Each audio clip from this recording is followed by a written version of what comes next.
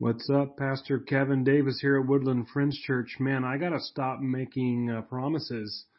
If you were looking for the communion service sermon, it wasn't recorded because I wasn't there because I was sick. And my usual fill-in guy wasn't around. He was out with Christmas with family, so we had another guy fill in for the both of us, but nobody was there to record the sermon. And then on Christmas Day, I was sick, so, I had Christmas Day covered as far as the audio online here, but man, I was bummed because I missed out on Christmas Day. But the same sickness that had me and my family down had a few folks down at the church, so that our planned nativity play being put on by kids didn't happen on Christmas. It's actually happening today on New Year's Day. And because of that, I get to release for you one more sermon from the vault. It's going to be a sermon out of our Mark series. I originally preached in March of 2016. Now, I shouldn't make promises, but God willing, my plan is we will begin new and fresh in the last time in our Acts series. So I believe if you go back to May of last year, that's the last time that I was in the book of Acts. We'll be returning to chapter 21, and hopefully before Easter I'll have chapter 28 finished. Maybe not, but that's what we're going to be doing. Again, God willing, I shouldn't make plans, but God willing, next Sunday you'll start getting new sermons every Sunday. And if you didn't know this, if you're listening on our online crowd, I do post the sermons streaming on my Facebook, personal Facebook. So if you look up Kevin Davis, Woodland Friends Church, hopefully you'll find my profile. As of today, it's a picture of my son from a few years ago wearing some wonderful Christmas glasses. But I post my videos publicly, so you don't even have to be my Facebook friend. You can just follow me if you want to see Sunday as I deliver them live. Thanks for tuning in every week, guys. Take care. Happy New Year's. Hope 2023 is a better year. The bar is set pretty low. So, you can be turning to Mark chapter 3. And as you do, I want you to reflect a little on everyone in this building right here. Just start thinking about people next to you, people that you know, part of the Woodland Friends Church. Now I'm going to make a statement. Aren't we one weird family?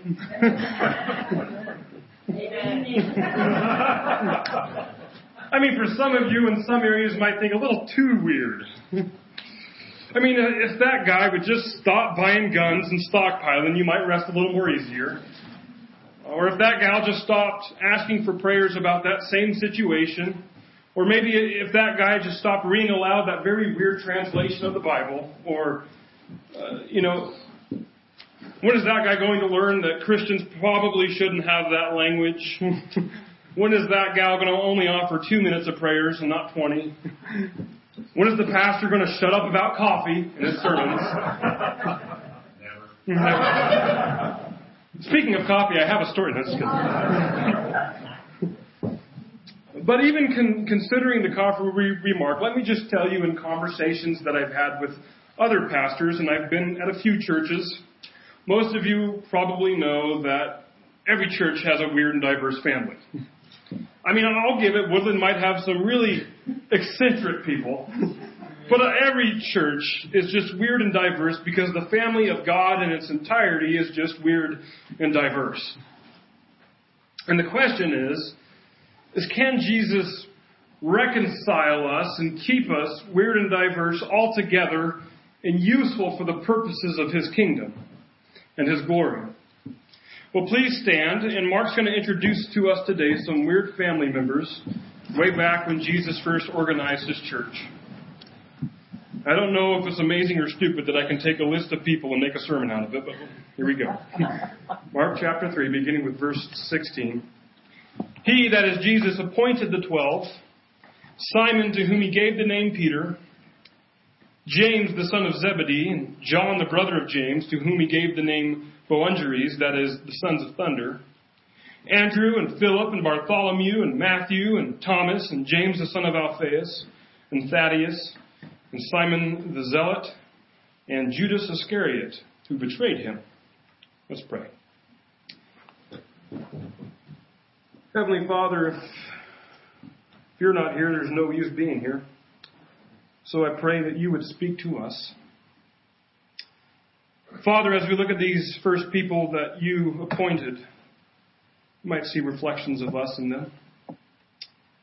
Father, help us as we look at these people to get a better understanding of how the church is the church. Father, we want to hear from you. So get me out of the way. Say what you would wish. We bring our sins, our worries, our fears, all to you, not forgetting them, but giving them to you and say, can you take these? That's what we do today. We want to hear from you. We ask and pray all these things in the name of Jesus Christ. Amen. Amen. You may be seated.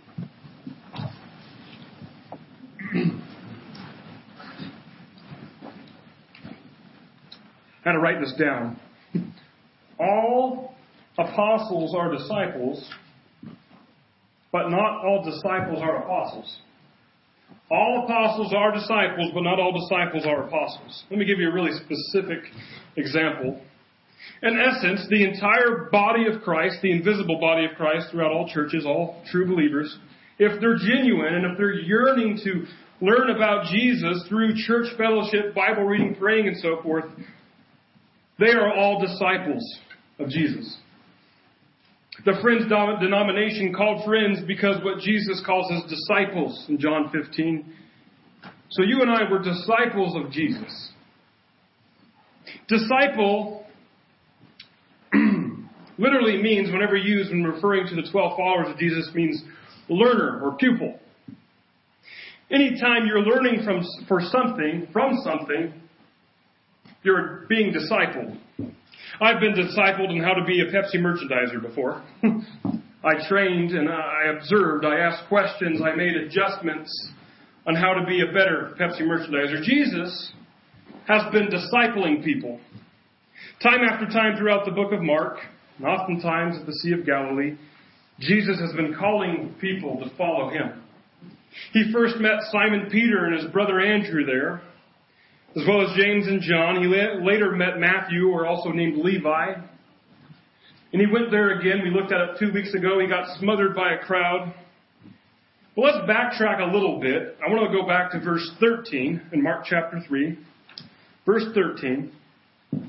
It says, "And Jesus went up on the mountain and called to him those whom he desired, and they came to him.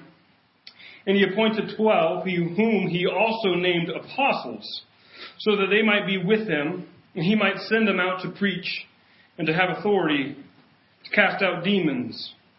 He appointed the 12. Let's stop right there. Verse 14 says, Jesus named these 12 appointed disciples apostles. Again, all apostles are disciples, but not all disciples are apostles. Now, when disciple means pupil or learner, and everybody can be one, and everyone, if they desire, can be a disciple of Jesus, what does apostle mean?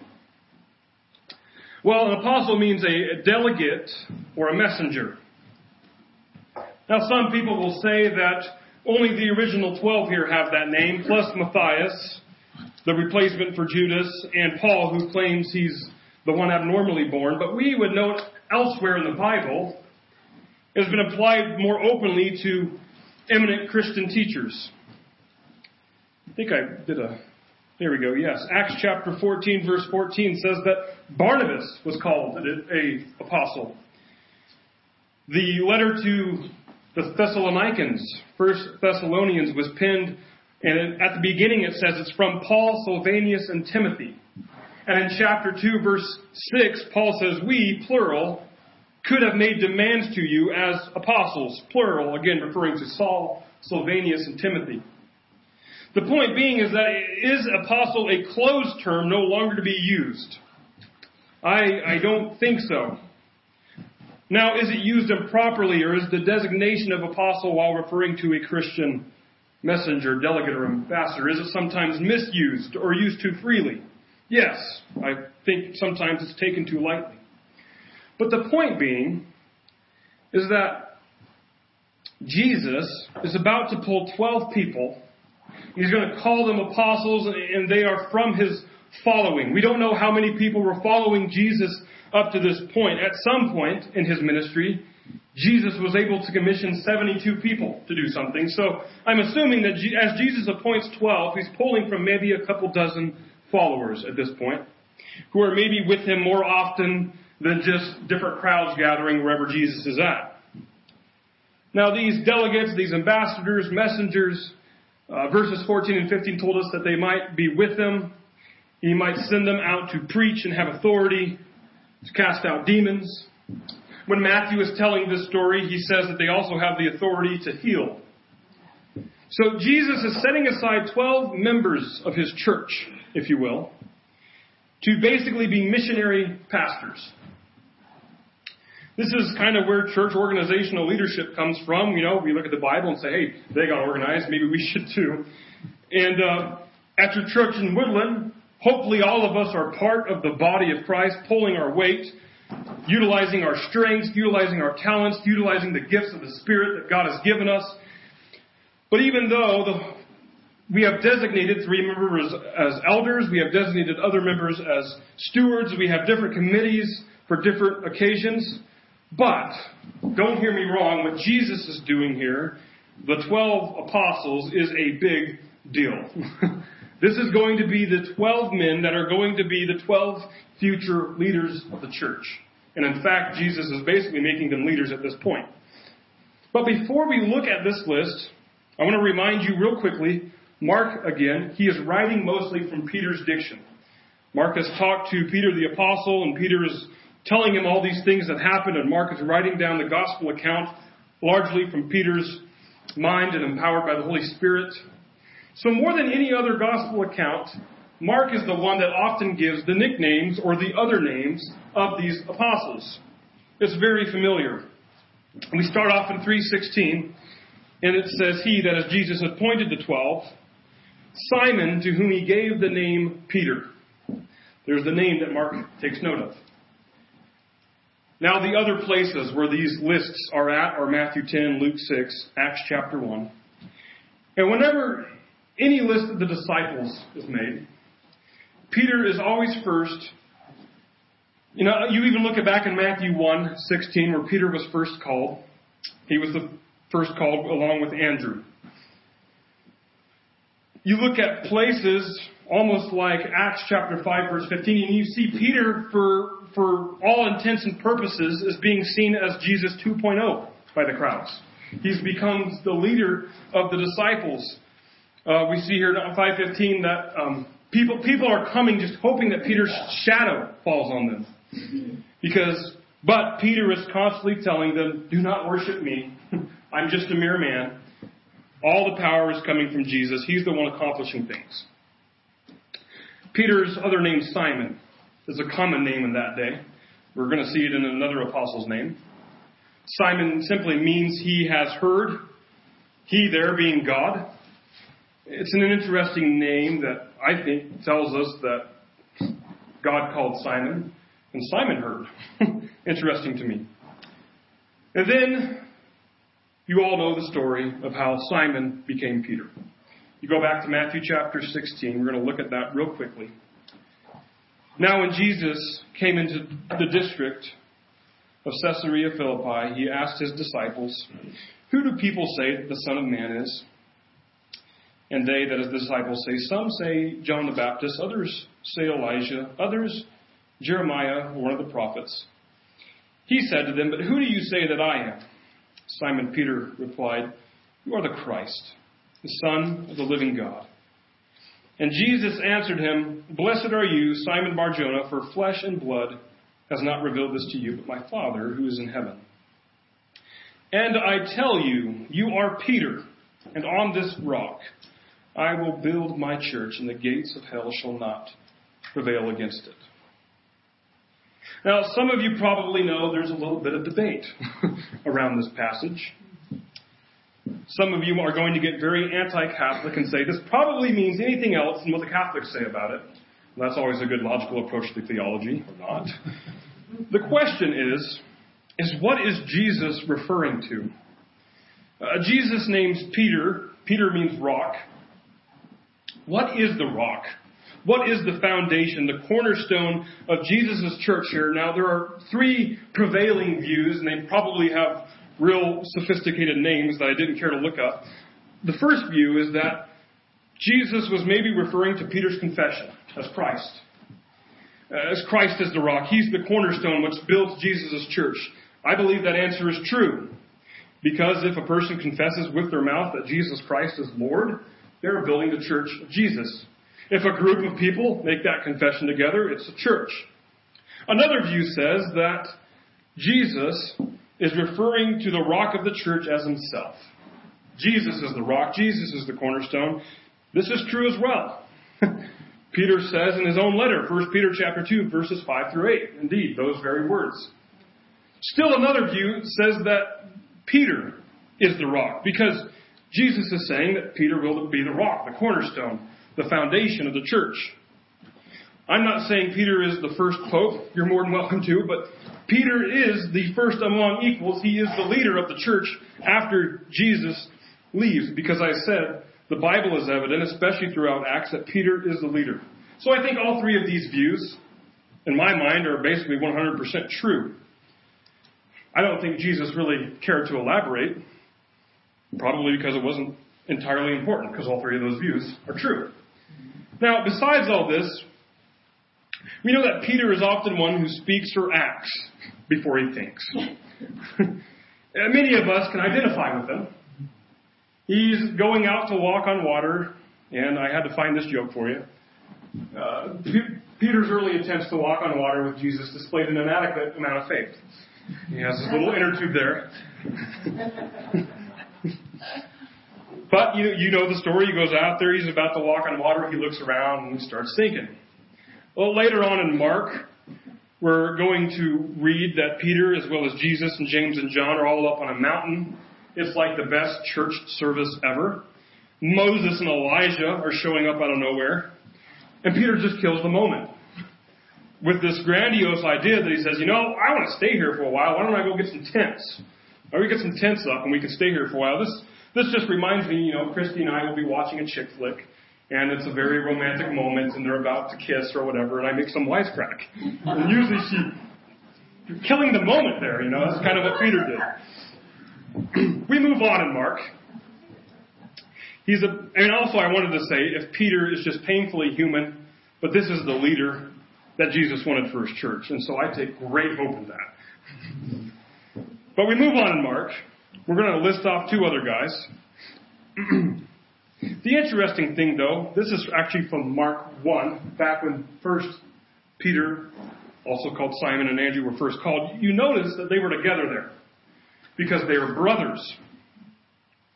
But interestingly enough, when Mark is writing down the list of apostles, we have James, the son of Zebedee, and John, the brother of James, to whom he gave the name Boanerges, or the sons of thunder. But then Andrew comes after that. So why did Peter be listed with James and John? Because this is an inner circle. This is Jesus' closest friends, if you will. They were the ones who just got to go see the transfiguration I just talked about. That's why these three are listed together. James and John. Boanerges. Yes, I looked up the pronunciation of that word. It doesn't look like it, but apparently that's how you pronounce it. The actual Hebrew might suggest loud ones or hot-tempered pair. The nickname that Jesus gives them is the sons of thunder. You know what that reminds me of? My grandfather really liked fake wrestling. WWF, as it was back in then. Just all the entrants and all the weird names. The Sons of Thunder sounds like a tag team to me. AC/DC music is going on. They're coming into the stadium. And you know why as you read throughout the gospel accounts. Later on in Mark, John is going to tell Jesus, hey, we saw somebody outside of Jesus' first church casting out demons in your name. Since he doesn't attend Jesus' first church, we told him he needs to stop that. It would be almost if I called up the Life Center and said, hey, can you just stop doing church? That's kind of the idea there. A little rash, a little bold. a little unloving, but possibly my favorite story in the whole Bible, because I think it's so humorous. If you go over to Luke chapter 9, we begin with verse 52, and Jesus sent messengers ahead of him, who went and entered a village of the Samaritans to make preparations for him. But the people did not receive him, because his face was set toward Jerusalem. So they're in Samaria. Samaria comes from a long line of half Jewish, half cultish people who don't like Jerusalem. They disagree that Jerusalem is the holy city. They disagree that God resides at the temple there. So knowing that Jesus and his church are part of the Jewish faith that worshipped at Jerusalem, they reject and they're inhospitable towards Jesus and his people. Well, look at what the sons of thunder do next. Verse 54. And when his disciples James and John saw, they said, Lord, do you want us to tell fire to come down from heaven and consume them? Seems sensible, I guess. We showed up, they profiled us, they're not hospitable, so we're thinking Sodom and Gomorrah all over again. Okay, Jesus?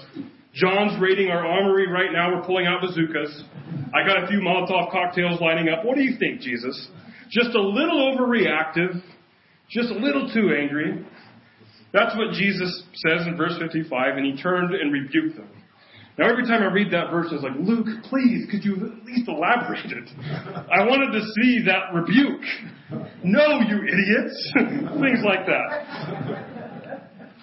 The tag team hotheads are part of Jesus' 12. I mean, how would you like that in our church elders? And some of you are like, well, we do have people like that. This is Jesus' inner circle. Peter, the act before you think guy, the guy who's going to betray Jesus, leave him alone to suffer, and then these hotheads, this is the leadership within the disciples. The inner circle. Now some people wonder, well, why did Peter, James, and John, how come they're the favored ones? How come they're the inner circle? I don't know, but all I will say is I grew up in public school, and when there were class clowns and idiots in the class, where did they sit? Right next to the teacher's desk. Just going to leave that there. That's all I'm saying. We read back in our original list, verse 18. The next guys on the list are Andrew and Philip and Bartholomew. Andrew is Peter's brother. And according to John chapter 1, Andrew is the first disciple. See, John the evangelist, he's talking about John the Baptist in his book. So John chapter 1 verse 40 says, one of the two who heard John the Baptist speak and they followed Jesus was Andrew, Simon's brother. He first found his own brother Simon and said to him, we have found the Messiah, which means Christ. And he brought him to Jesus. Besides that little occasion where Andrew is the primary character, we read very little about him. Elsewhere, it's evident that Andrew, sometimes he gets to tag along with Peter, James, and John. Maybe he was also a class clown that needed a little extra attention. But he gets to tag along and be part of their inner circle. Andrew is the guy in John chapter 6 who finds the fish and the bread. He says, takes it to Jesus, and he says, hey, this kid has a Lunchable. You want to do something with that? Here's a nice story, another story. Jesus is saying, would you like to supersize that today? I had to make this interesting somehow. But for the most part, what we see Andrew doing in most stories is connecting people. Like he connected Peter to Jesus, Andrew often passes information along. Some of you might say, yeah, I'm like that, but I'm not talking about gossiping. There's a difference. But in all seriousness, Andrew kind of works behind the scenes. He's connecting people, very resourceful. I want you to see that without no Andrew, Peter would have had to find another way to come to Jesus. Andrew's kind of like, though, a co-star, a supporting character, but still a necessary character. Other supporting characters, if you will, are Philip and Bartholomew. Now, some of you might be thinking about the book of Acts and a Philip that went down into Samaria. No, that's a different Philip. That's not the same Philip. Church history and tradition tells us that Bartholomew might also be the one called Nathanael. This is because John records a Nathanael being a disciple of Jesus, but he doesn't record a Bartholomew. And by process of elimination of comparing all the lists, we say, okay, Nathanael is probably Bartholomew. If you go back to John chapter 1, John seems to be the only guy who gives us a lot of history about these people. So verse 43 says, the next day Jesus decided to go to Galilee. He found Philip, and he said to him, follow me. Now Philip was from Bethsaida, the city of Andrew and Peter. Philip found Nathanael and said to him, we have found him of whom Moses in the law and also the prophets wrote, Jesus of Nazareth, the son of Joseph. Nathanael said to him, can anything good come out of Nazareth? Philip said to him, come and see. Jesus saw Nathanael coming toward him and said of him, behold, an Israelite indeed in whom there is no deceit. Nathanael said to him, how do you know me? Jesus answered him, before Philip called you, when you were under the fig tree, I saw you. Nathanael answered him, Rabbi, you are the Son of God. You are the King of Israel. Jesus answered him, because I said to you, I saw you under the fig tree, do you believe? You will see greater things than these. And he said to him, truly, truly I say to you, you will see heaven opened and the angels of God ascending and descending on the Son of Man. You know, I call Philip and Nathanael or Bartholomew, I call these people the critical thinkers. I mean, they're from Mississippi, the show me state. Missouri. I'm glad you guys knew that. Nathanael, maybe I did that on purpose to keep you, let me see if you were listening. Yeah. Nathanael had it proved to them that Jesus was the real deal. And it's almost as if you read through the gospel accounts, their thirst could never be quenched by anything else. If you look on later in John, particularly chapter 14, you see Peter's desire to see the real deal all the more. John 14 verse 8 says, Philip said to him, Lord, show us the Father. Show me, state. And it is enough for us. Jesus said to him, have I been with you so long that you still do not know me, Philip? Whoever has seen the Father, how can you say, show us the Father? Whoever has seen me has seen the Father. How can you say, show us the Father? Verse 10, do you not believe that I am in the Father and the Father is in me? The words that I say to you, I do not speak on my own authority. The Father who dwells in me does his works. Believe me that I am in the Father and the Father is in me, or else believe on the accounts of the works themselves. You see the hearts of these skeptics. They want Jesus. They want the real deal. I wonder if there's a few skeptics in Woodland Friends Church. A few critical thinkers. The no-nonsense thinkers.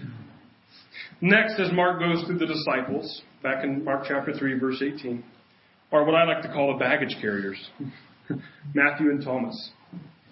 Mark, like a few other gospel accounts, goes into detail who Matthew was. This is also Levi. This is the guy who was a tax collector. Tax collectors, I was going to say, carry a worse stigma in their day than IRS people do in our day, but maybe it's the same stigma, I don't know. But these were Jews who worked for Rome at the expense of other Jews. They often ripped off their fellow man. They were collecting taxes for Rome, and they pocketed money at times in their dealings. And Jesus comes to the Sea of Galilee, as recorded in Mark 2, verse 13. Matthew, also known as Levi, was there. We don't know the exact reasons why or how. All Jesus says is, follow me. And Levi gets up and follows him.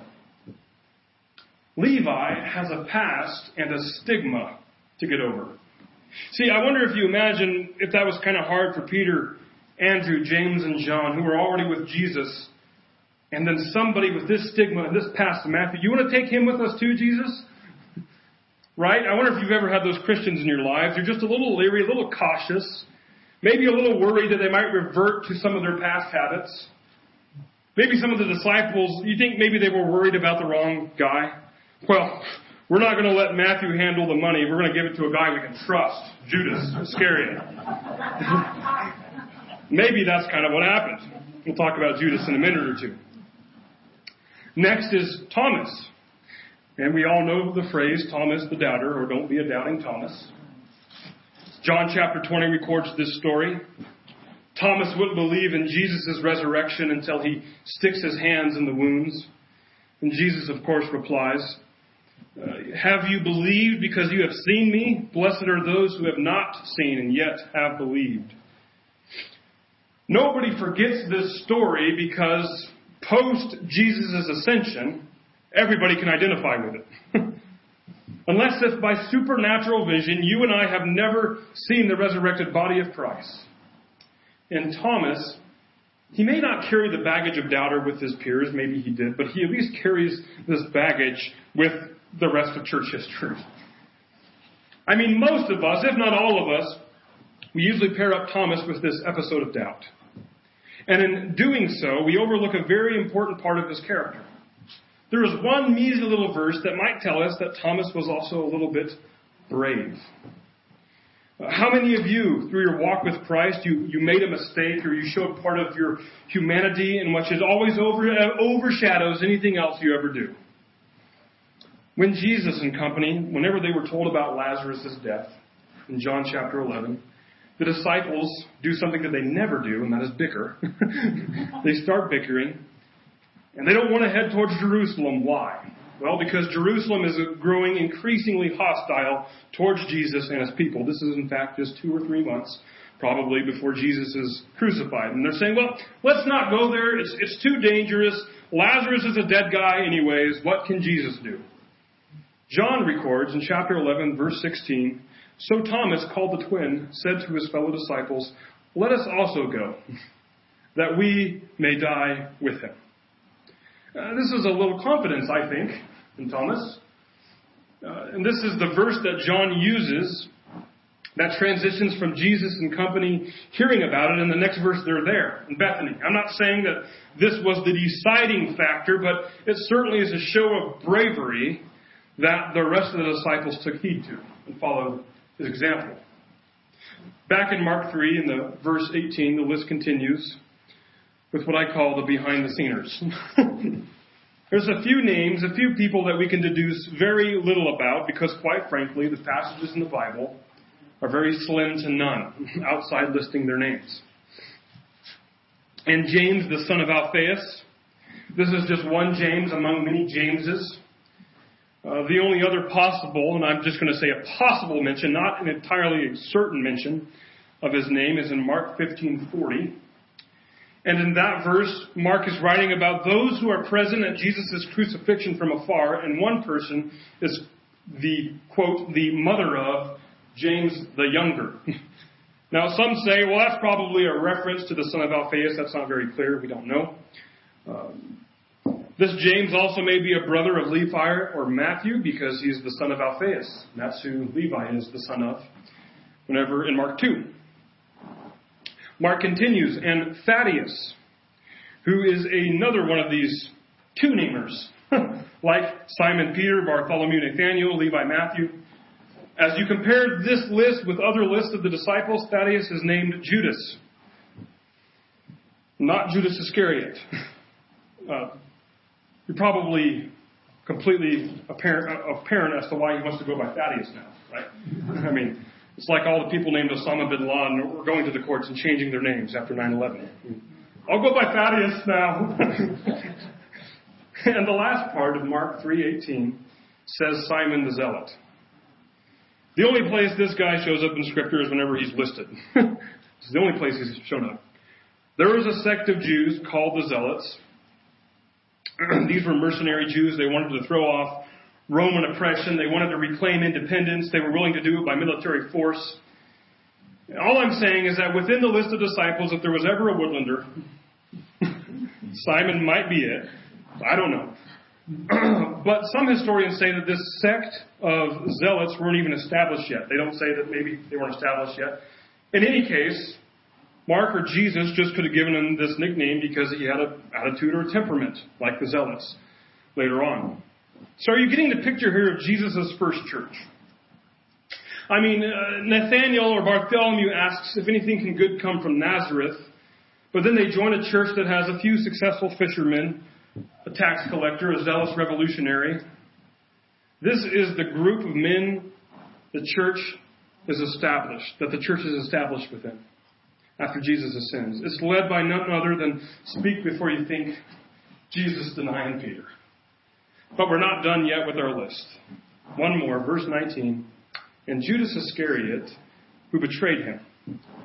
Again, the irony, it might be that Levi, he probably had a stigma to overcome being a tax collector. But John records for us twice that Judas was the treasurer and he abused it.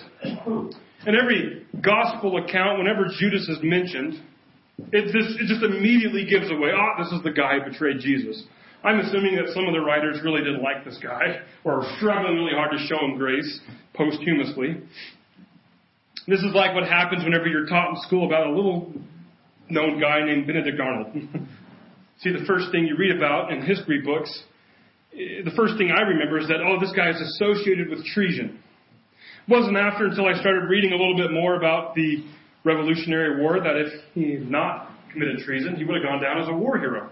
He made a lot of victories. He has some heroic feats that are attributed to him had he not committed treason. If the Bible were fiction, but it's not, but if it were fiction, a good plot setup device in my mind would be to reveal Judas's betrayal as the disciples heard it at the Last Supper. But the Bible is not fiction. It's not looking to impress with plot twists or slow reveals. It's reality.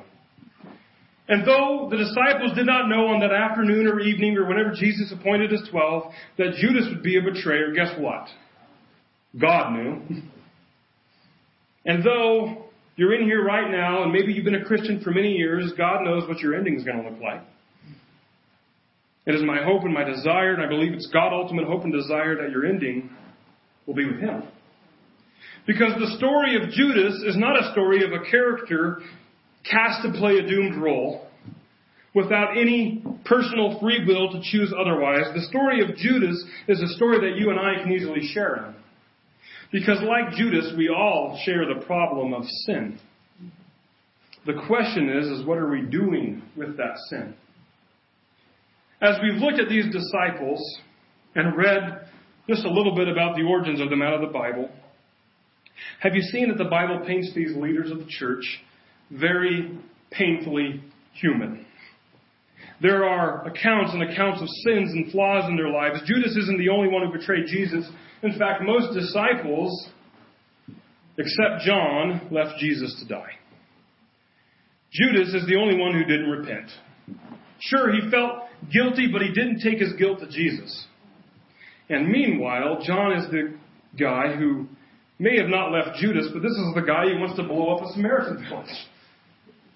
What is with these guys? These guys are all like us. They're all sinners.